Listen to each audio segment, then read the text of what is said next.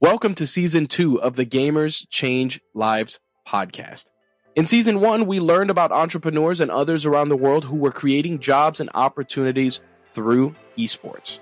The one common theme throughout the season was that it takes money to create jobs and change lives. But let's face it, money can be hard to find, especially in some parts of the world, maybe in your part of the world.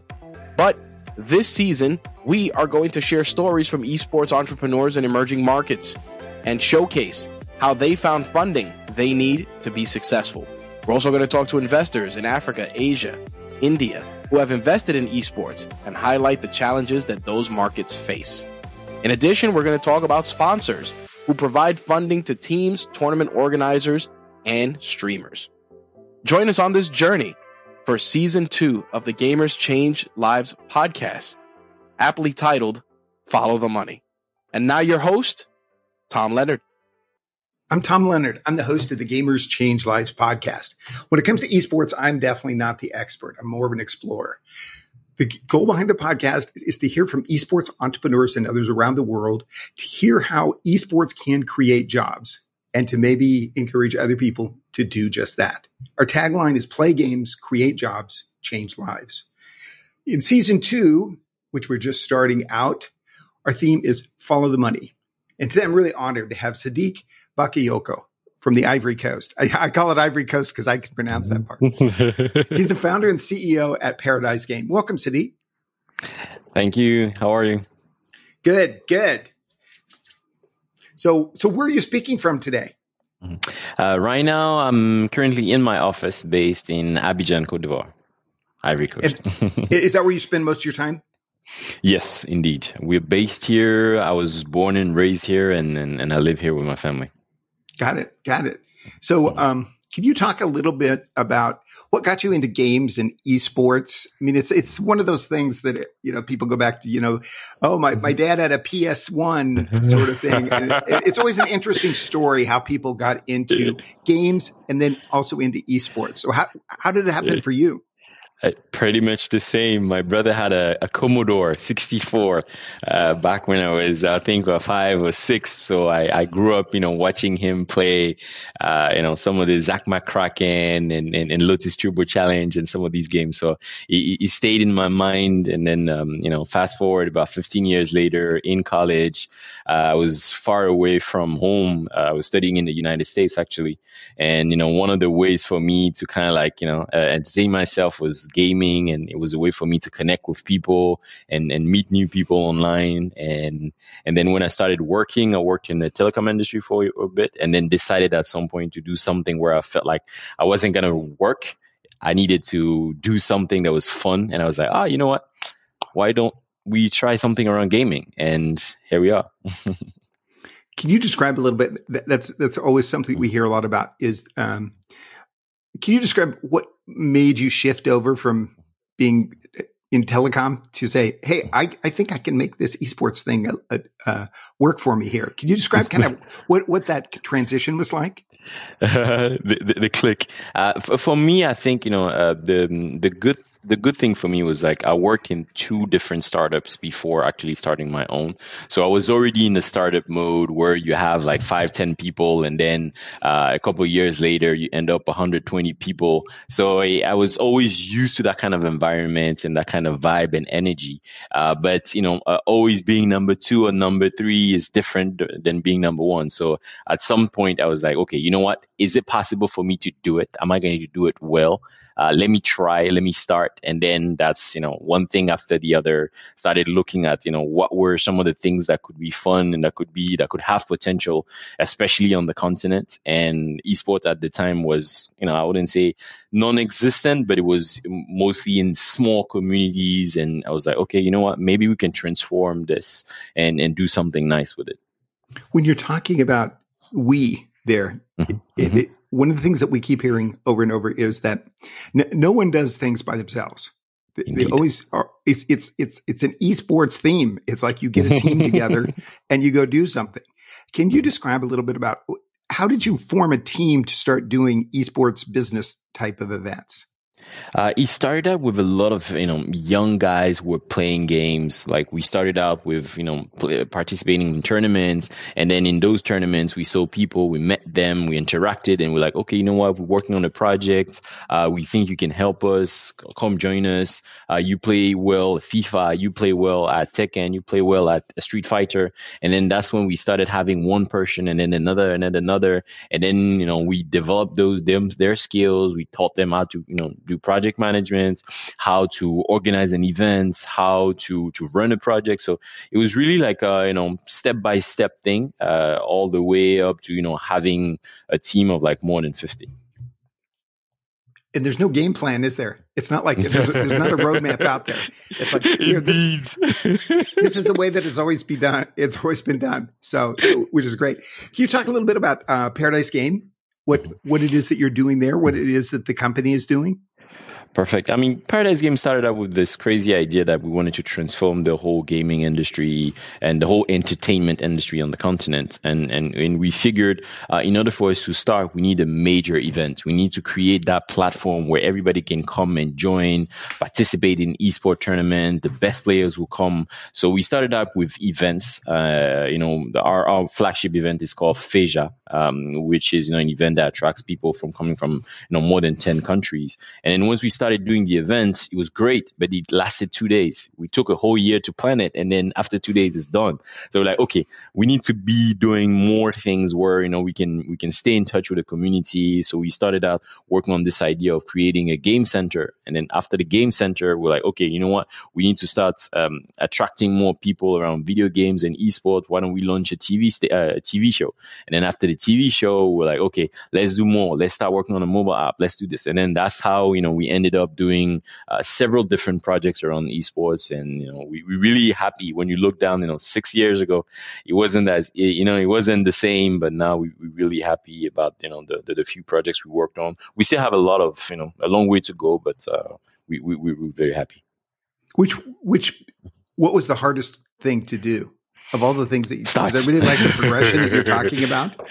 It's like, all the different avenues, but they're still tied together with gaming and esports. What was the toughest one? I think the first one, the event to start, especially, when we started, we said we want to build it as the biggest esports event in Africa. And we had no track record. We had no known experience in the field.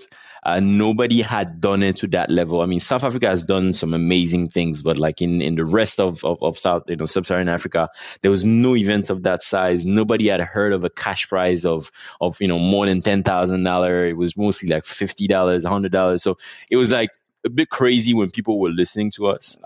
So I think that was probably the hardest, making sure people understood and believed in our project was the hardest. But I think once we did it in our own mind, it was like, you know what, it's possible. If we're able to do it the first time, that means we can do it another time. That means we can do more things. Even if people tell us, I still remember a meeting that I had. I can't remember which big event it was, but I remember meeting one of the big game editor, and we're talking, and I was very passionate about what I was talking about. And I was like, yeah, Africa is the next big thing. And he looked at me and smiled. He said, you know what? You look like a nice guy. You're very passionate. But to be honest, Africa is not even on our roadmap for the next 5 years. So, thanks for coming. But, sorry. I think it was at Gamescom. Yeah. So it was, that struck me a bit. It was like, but you know what? We kept going, we kept pushing, and, we're happy to see now that things are changing. So that was at Gamescom a few years ago. Yes. I think 2017 or 2018. Yeah. No, that's interesting because it's like you kind of took that as a challenge, probably. Indeed. We can put Africa on the map. Yes, on the map. How many attendees do you have at Feja? Feja, before COVID, there was a year where we passed the 20,000 mark. Coming from 10 plus countries, but unfortunately with COVID, we got hit pretty bad. So now we're trying to rebuild. People are now getting more and more used to it. But like before, there used to be like, between 50. I mean, I think one year we brought like 50 players. That's not even considering the people who came on their own and stuff like that. So, we we still have, that shows that there is potential and there's a lot of people who are interested in esports events. And, we need to find ways to bridge the gap between the players and the events and making sure that as many people as possible can attend those events. What kind of genres were people, did people be able to participate in at Phasia? Because here in the US, we have Comic-Cons, which are, are entertainment based and comics based, but really aren't gaming. It's like you go down to San Diego Comic-Con, which is just a great event, but you don't find there's a little bit of esports there. There's a little bit of games, but nothing really significant. And that doesn't seem to change. It sounds like at Phasia, maybe you had more different genres there for people to participate in. Am I right?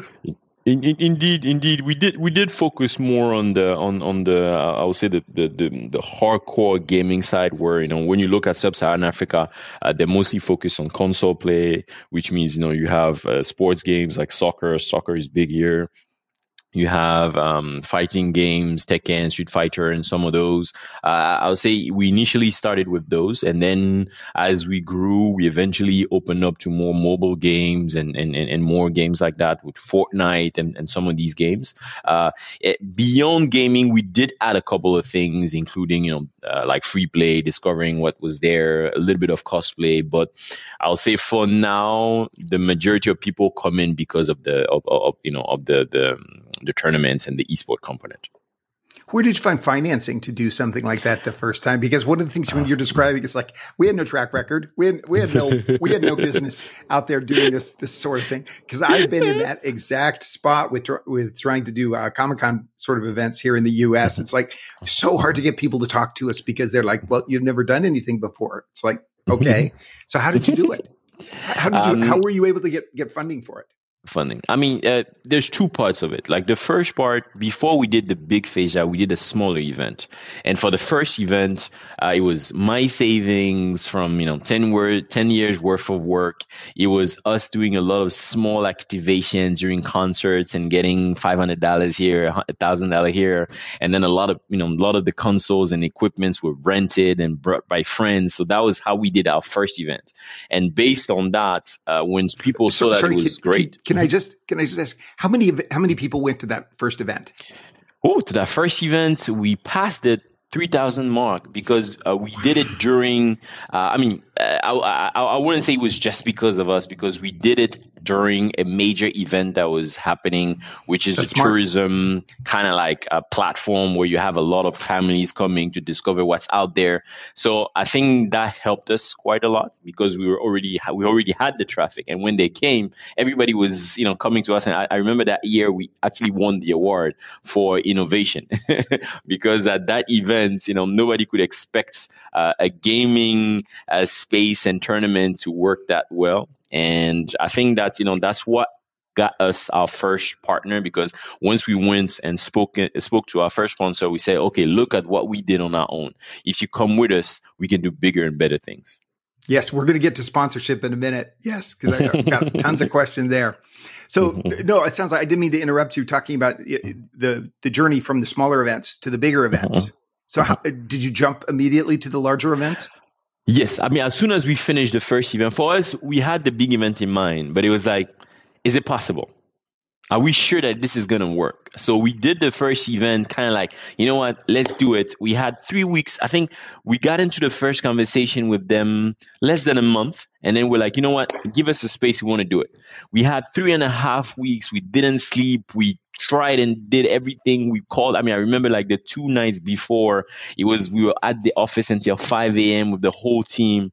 So it was just like, I think it was that energy of like the first time, you try and then it's like, we need to make sure it works because that will define the rest of the journey. And I think, we were very happy because it was not, I mean, of course, there was a lot of small issues, technical problems, logistics, but it was the first time for us. So, and then that's when we started, as soon as we finished, we're like, no, we're going for the big one. I think the first one happened in May, and then we did the first Phasia in November. Wow, that's like warp speed there. I mean, in the event world, I mean, that's really amazing that you were able to.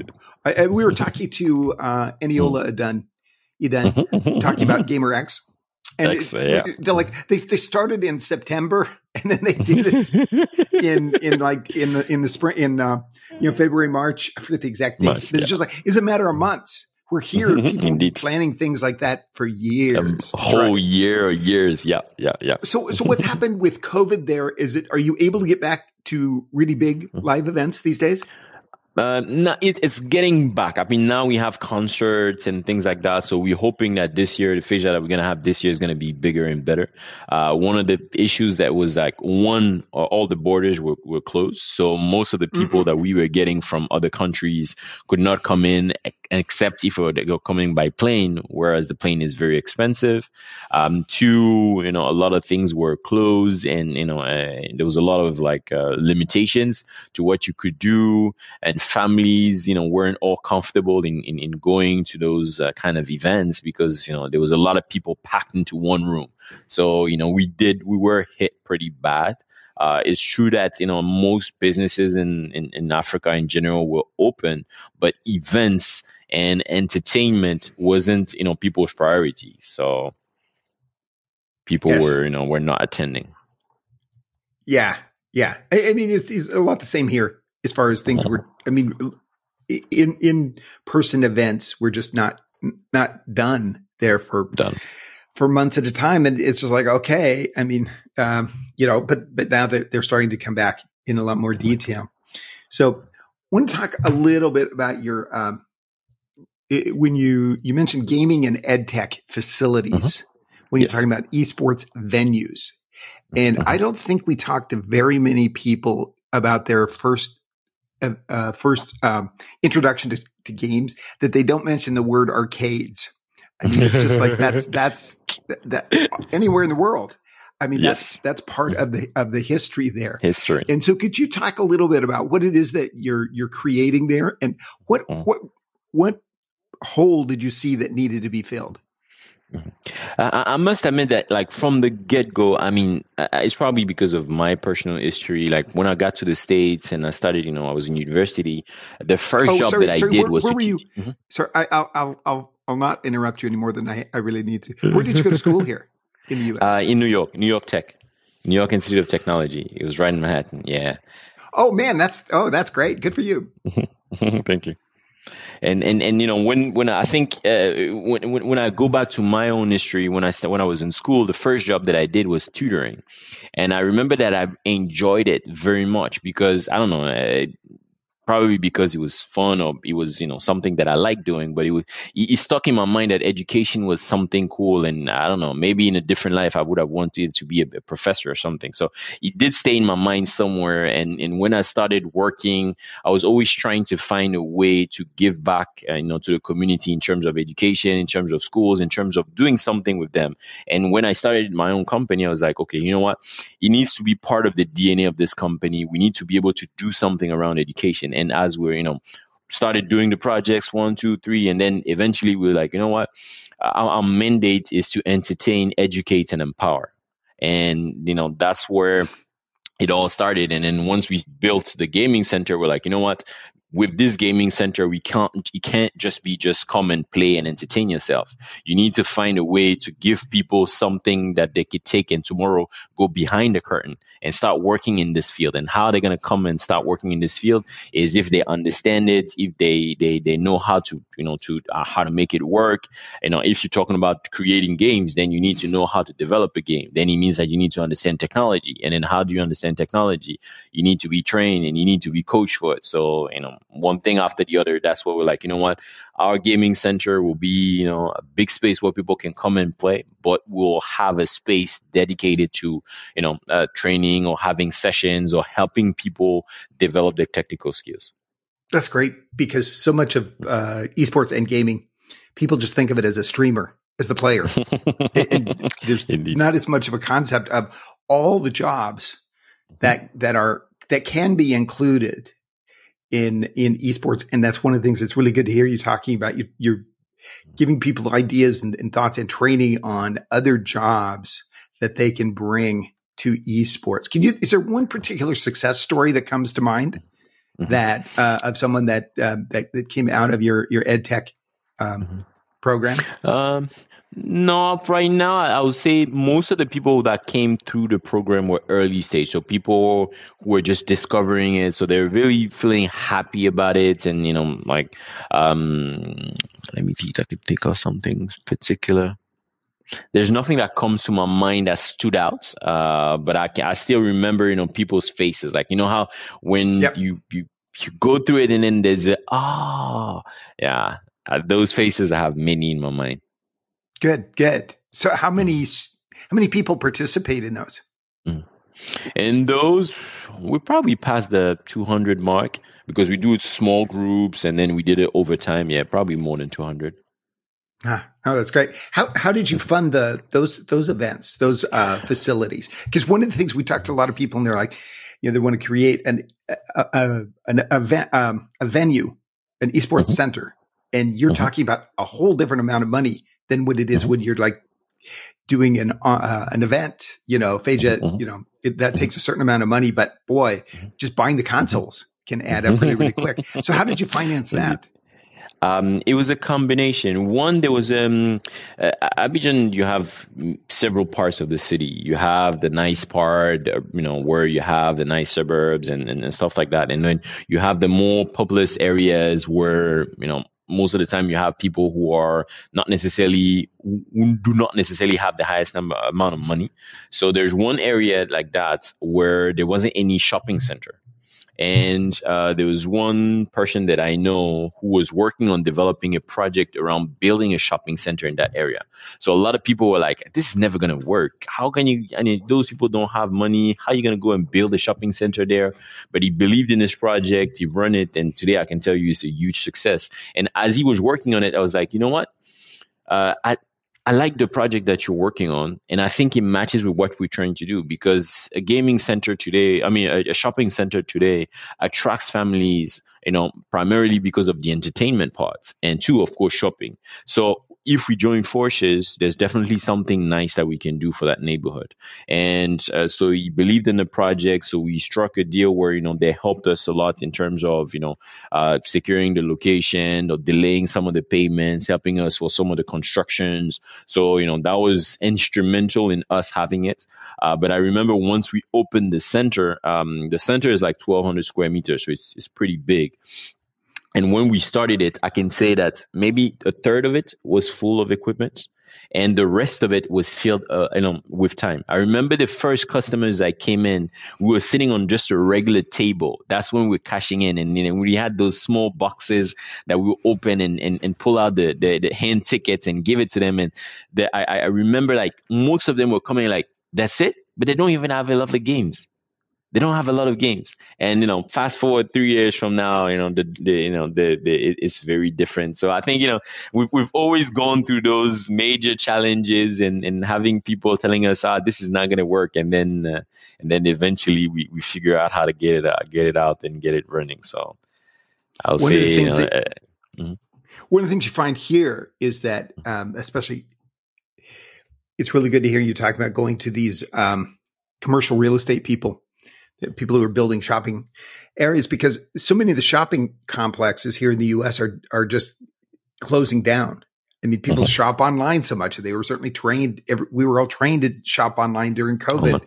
And so there's just so many store fronts that are open, and so many really smart people are going into these places and saying, hey, give us a space. And even if you give it to us for free, it's like, we're going to bring you traffic. We're going to bring you traffic that would never have come to this place without us.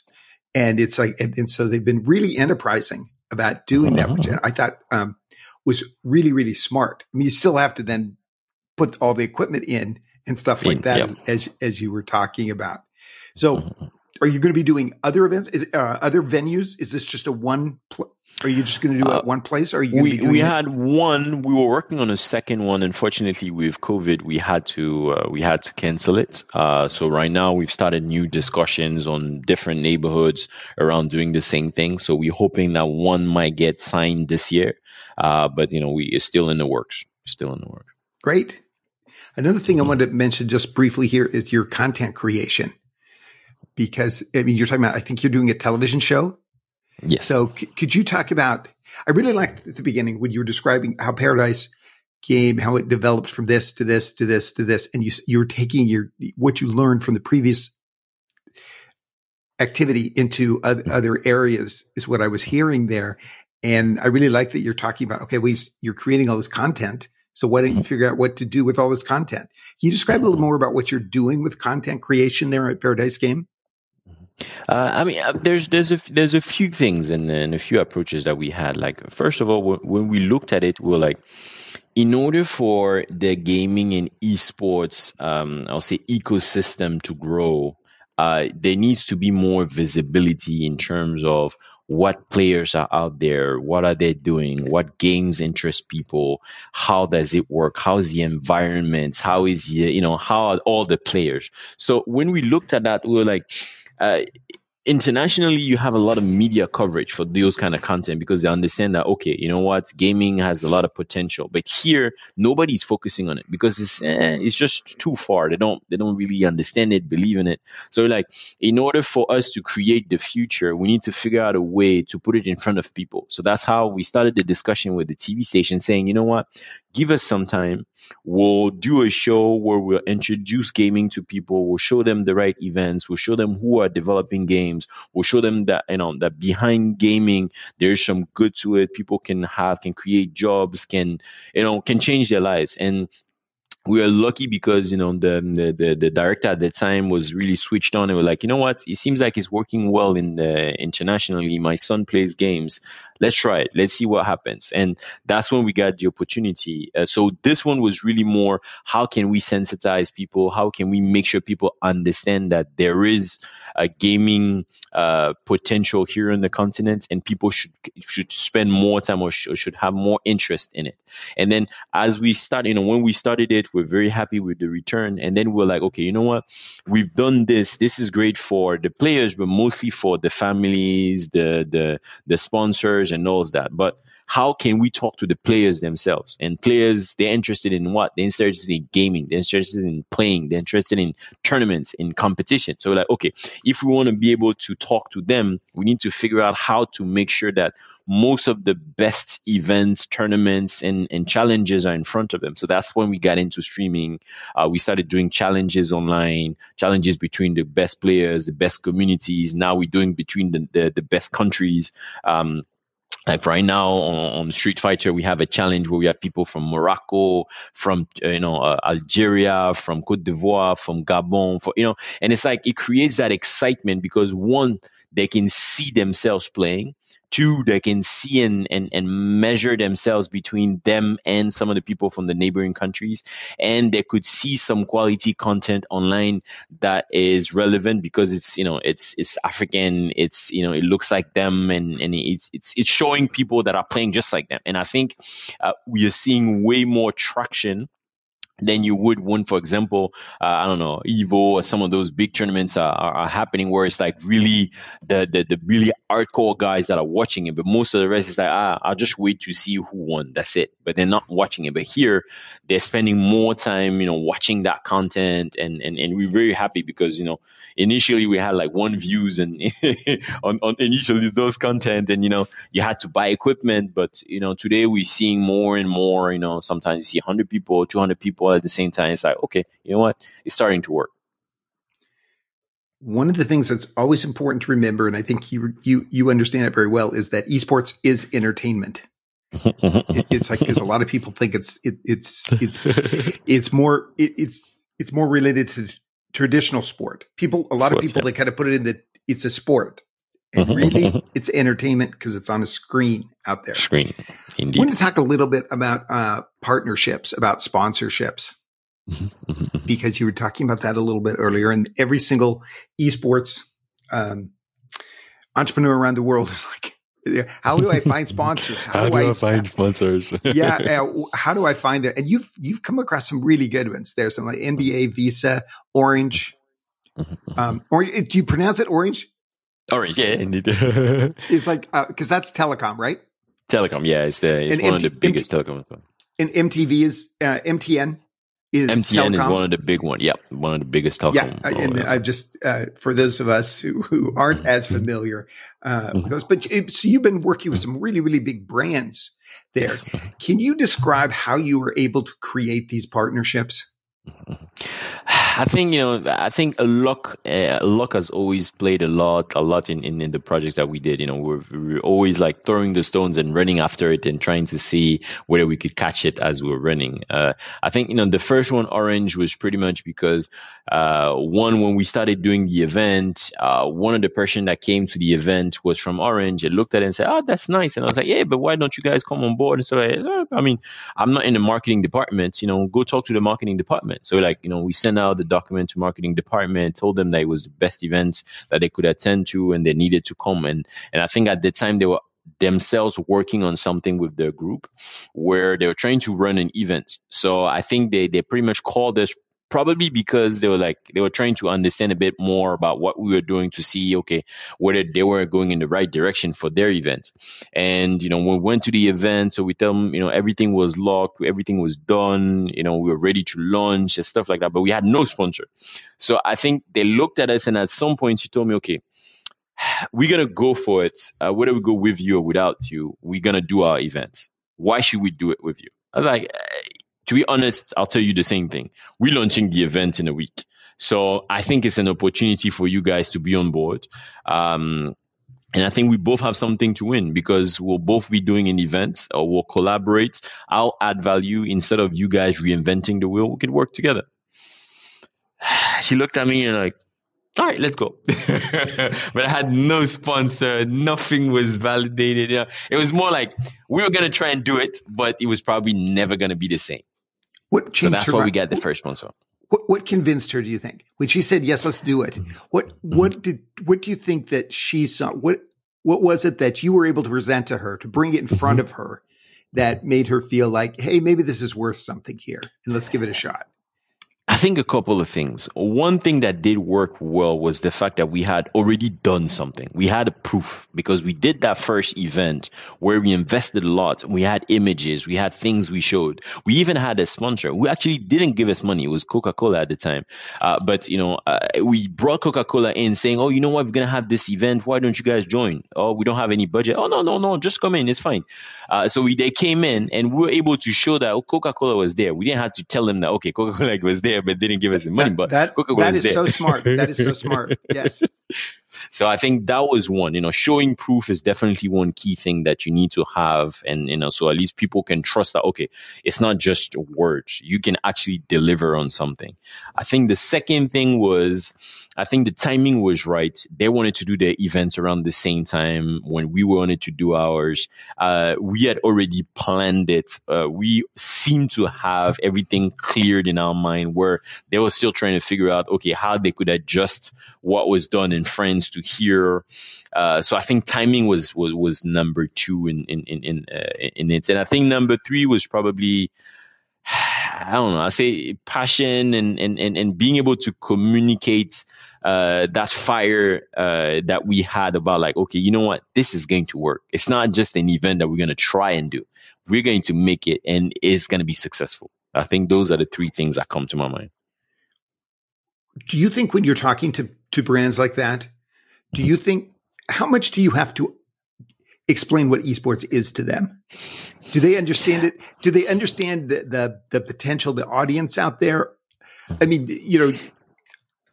we all know that the audience is there, can be there, especially if we have a good sponsor, so we can make it even bigger.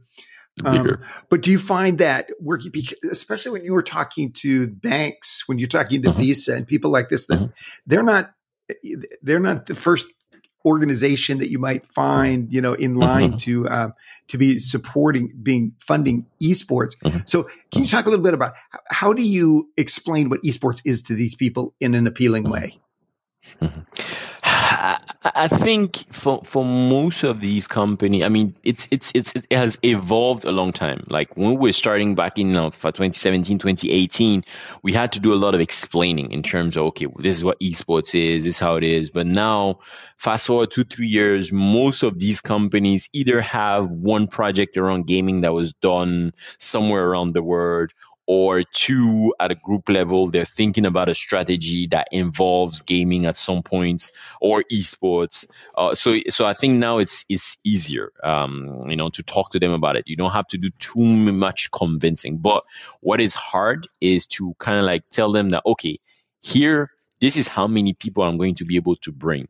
This is how many people you guys will be able to connect with and how you're going to be able to interact with. And that's the hardest part because, they do events on a regular basis. They have teams on the ground. So when you're talking to somebody like, let's say, who's overseas and who's actually thinking about the budget, who's already narrow, and you're telling them that they should invest in gaming instead of a big concert, they're like, I'm not sure about this. So I think you have to do a lot of convincing in terms of showing them that, okay, you know what, it is possible to drive traffic on esports, and let's try with something small and then eventually we can increase. And that's how it is. And a lot of companies, for example, will come in if there's no strings attached, no real investment to do, or if it's something very small, or you can figure out a way to have somebody else pay for it, then they would accept to try. And once they try, then eventually you can go and start and ask for more. One of the things I really like, the Coca-Cola story there. That is so smart that it's, because if you're really just asking them to let you use their name. It's like, exactly. It's like, exactly. Because that just as people are starting out, which so many people are that we're talking to on here, it's like, that's so valuable for you as the, putting on the event, or, can you talk a little bit about the timing involved here? Because what always happens is people are like, I need money this weekend. Which is impossible. Yeah. It's like, you've been there. Can you talk about what kind of time frame? Let's say if you wanted these really big sponsors, how long is it going to take you to land one of them? I would say the good average will be a year, because most of the time they do their budgets like 3, sometimes 5 months before the end of the year. So actually, if you're trying to look at sponsorship for October 2023, you have to start negotiating it in August 2022, because they have to include it in their budget so that, you can eventually get a portion of it. Sometimes you can get lucky. For example, the case that happened with us, with Orange, where they had already kind of like figured out the budget that they were going to do for their own. And, we came in at the right time. So eventually I think they just switched and then applied that budget to us. But this is rare. Most of the companies, you need to make sure that it's inserted in the budget, except if you want something, really small, then eventually, yes, you can eventually have, be lucky and do it within a couple of weeks or months. But most of the time you need a lot of time, and it takes a lot of back and forth, because there's a lot of validation involved. When I look at, our part of the world, most of the time it goes all the way to the CEO level of the country, because the marketing manager may like it, but can't decide. The marketing director may like it, but if the budget is high, he needs to make sure that his CEO is involved. And then, so it's like, so there's a lot of validation and a lot of people you need to talk to and convince. So the best is to take a lot of time. To start doing it well in advance. Start looking for sponsors when you don't need them. Indeed. Rather than when you do. When you do. No, that's it's really good. What sort of, let's say if you're an esports entrepreneur and you're out there thinking you need some money for a team or a tournament or something like that. What are some of the best types of industries that are the easiest to approach when it comes to esports, would you say? The telecom industry is known to be, one that is investing a lot in advertising. Who says advertising says, entertainment, which leads to esports. So I'll say telecom will be number one. FMCGs seem to invest a lot, even though, the past few years, I don't know if it's because of COVID or just before, they've reduced drastically their budgets. Number 3 will probably be banks, because I think there's a major shift here where a lot of the banks are now trying to look at the youth and trying to talk to that demographic. and who says youth today, a majority of them play games. So definitely looking at, doing esports for banks or for financial institution may definitely be a great way to approach it, even though there hasn't been many examples yet on the continent. People are trying to figure out how they're going to go and approach it. But I think, this is definitely one key area to look at. I think those will be the three that comes to my mind.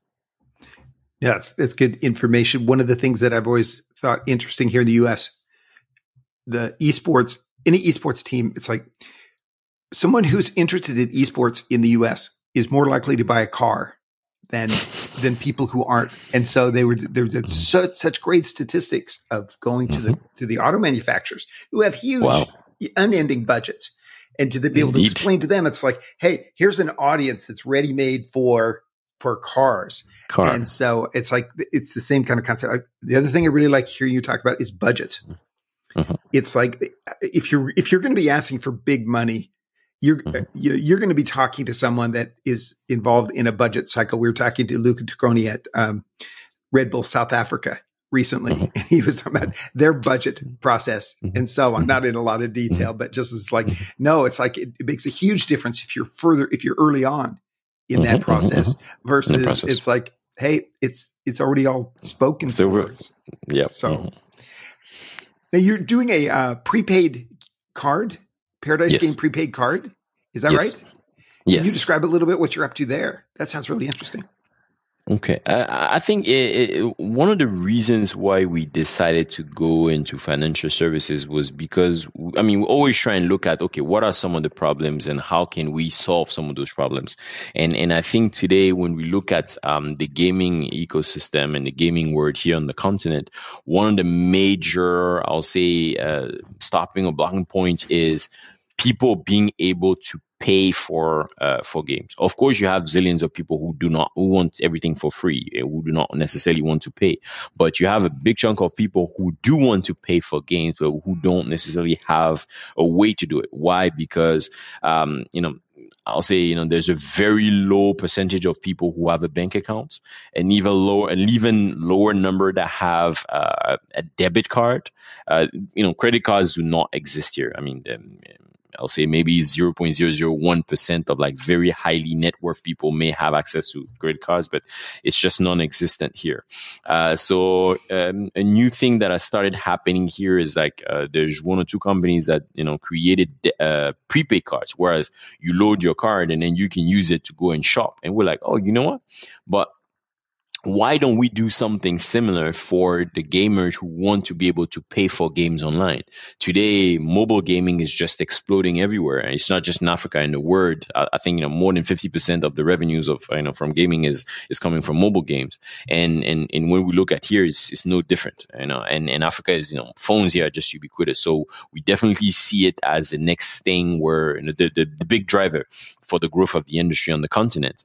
And if we have a card that allows people to pay for games online, then that means that it unlocks the potential for the gaming market. Then that means that any big company who is interested in selling their games to Africa will not look at it as like, but they can't pay for it because they have a Visa card, so they can pay for anything. So no need to customize the way you can have their game. And if you're too small of a market, they don't want to look at you. It's like, oh, you have a Visa card, it's online. Why don't you pay for it? So that's how we looked at it. And we're like, you know what? We think there is something. We, of course, took it, a bit further because it's a whole kind of like ecosystem that we're trying to have where when you have the card, you have free access to our gaming center. And there's a lot of advantages with having the card. And, we're trying to make it fun, simple, so that it becomes a great way to drive people towards having and getting on the financial service network. And that's one of the reasons why Visa was interested in working with us, because we kind of like discussed the fact that there is potential. We know the youth. Let's try and bridge the gap.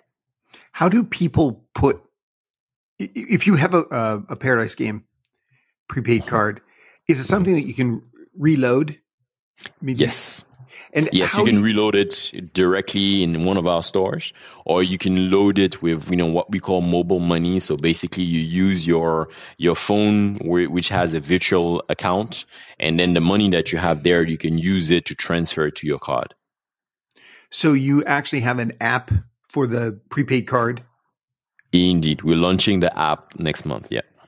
So really with the card, what the prepaid card is, it's an app that people can put money into and then pay for. There's two parts of it. There's like the actual physical card, which may look like your traditional debit card. The only difference is instead of having a regular bank account behind it, it's just a virtual account that allows you to make transactions on the Visa network. And then you have the virtual card, which, as you said, is embarked on a mobile app, and that you can use as if it was just a regular card, but it's on an app. And we have the two. We have the physical card that we've launched, and now we're launching the virtual one. Do prepaid cards like that, do they make money by taking a percentage of the amount that's loaded on the card? That's loaded. To cover their costs? Their cost, yes. No, so it's it's this small margin, but the idea is if you get the volume, then it can make a difference. And for us, as trying to build a bridge between Africa and the continent, it's like, you need to have a way to pay for it. Because when you're talking to people about esports, the first thing that they tell you is, okay, but how do I sell my games? I don't just want to, for example, if you talk to game editors, like, okay, of course, if I help you in finance and esport tournaments, for you, it makes sense. But why does it make sense to me if I can sell my games there? So that's what led us to thinking, okay, if we want them to look at esports differently, we need to be able to tell them that it is possible to sell the game. And since it's possible to sell online, once you introduce a card, they can, people can pay for it. Then you unlock that problem, and then you're telling them, oh, listen, they can pay for it. They have a Visa card now, so let's activate. These are the kinds of stories that are so interesting because it's things people here would never even think of. I mean, it's just like, it's just, different parts of and it's different in different parts of the world. I mean, it's different in Africa, but it's different in many parts of Asia. I mean, China is like a completely different animal when it comes to how people pay for things there. Yes. That is, just not the way that we do things here. It doesn't mean one way's better or it's better in one place than the other. It's just different out there. Different. And indeed. What I like hearing you talk about, though, is you're talking about, you're saying, well, here's the problem. Here's the bottleneck. People couldn't pay for things. So how do we try to get around that? And that makes a lot of sense. So you're saying that mobile games are the future of esports in Africa? Yes, definitely. One, because it's just so ubiquitous. It's just so easier to have access to. It doesn't cost that much. And, and plus people are, most of the people now, they're playing as they're going to work, as they're going to school, or it's just so much easier that I think, it will become, once you start seeing one of the, most of the big ones, you see Call of Duty that has adapted it to mobile. You see, PUBG, you see Fortnite, you see, all of those now. EA, Konami did it a couple of years ago with their flagship eFootball Soccer. Everybody is now turning towards mobile because they see it as, a great way to have access to the mass market. Yeah. And that's something else that we see is so different in different parts of the world. I mean, when we're talking to someone for Galaxy Racer, we're talking to Mitch Esquera from Galaxy Racer. And in Asia, in the Philippines, in Southeast Asia, I mean, everything's mobile. I mean, it's mobile. You wouldn't consider it anything different. And then other parts of the world, we're talking to someone from Ireland, and they're like, well, no, it's not that. People play on their phones, but it's not the future necessarily there. So, how do you think playing on mobile games is going to impact Paradise Game? For us, I think, with this whole idea of facilitating or helping gamer enjoying the game or enjoying tournaments or events, we see mobile as one allowing more people to play. Because if you have access to a mobile phone, you have access to internet, then the barriers of the words do not necessarily exist anymore.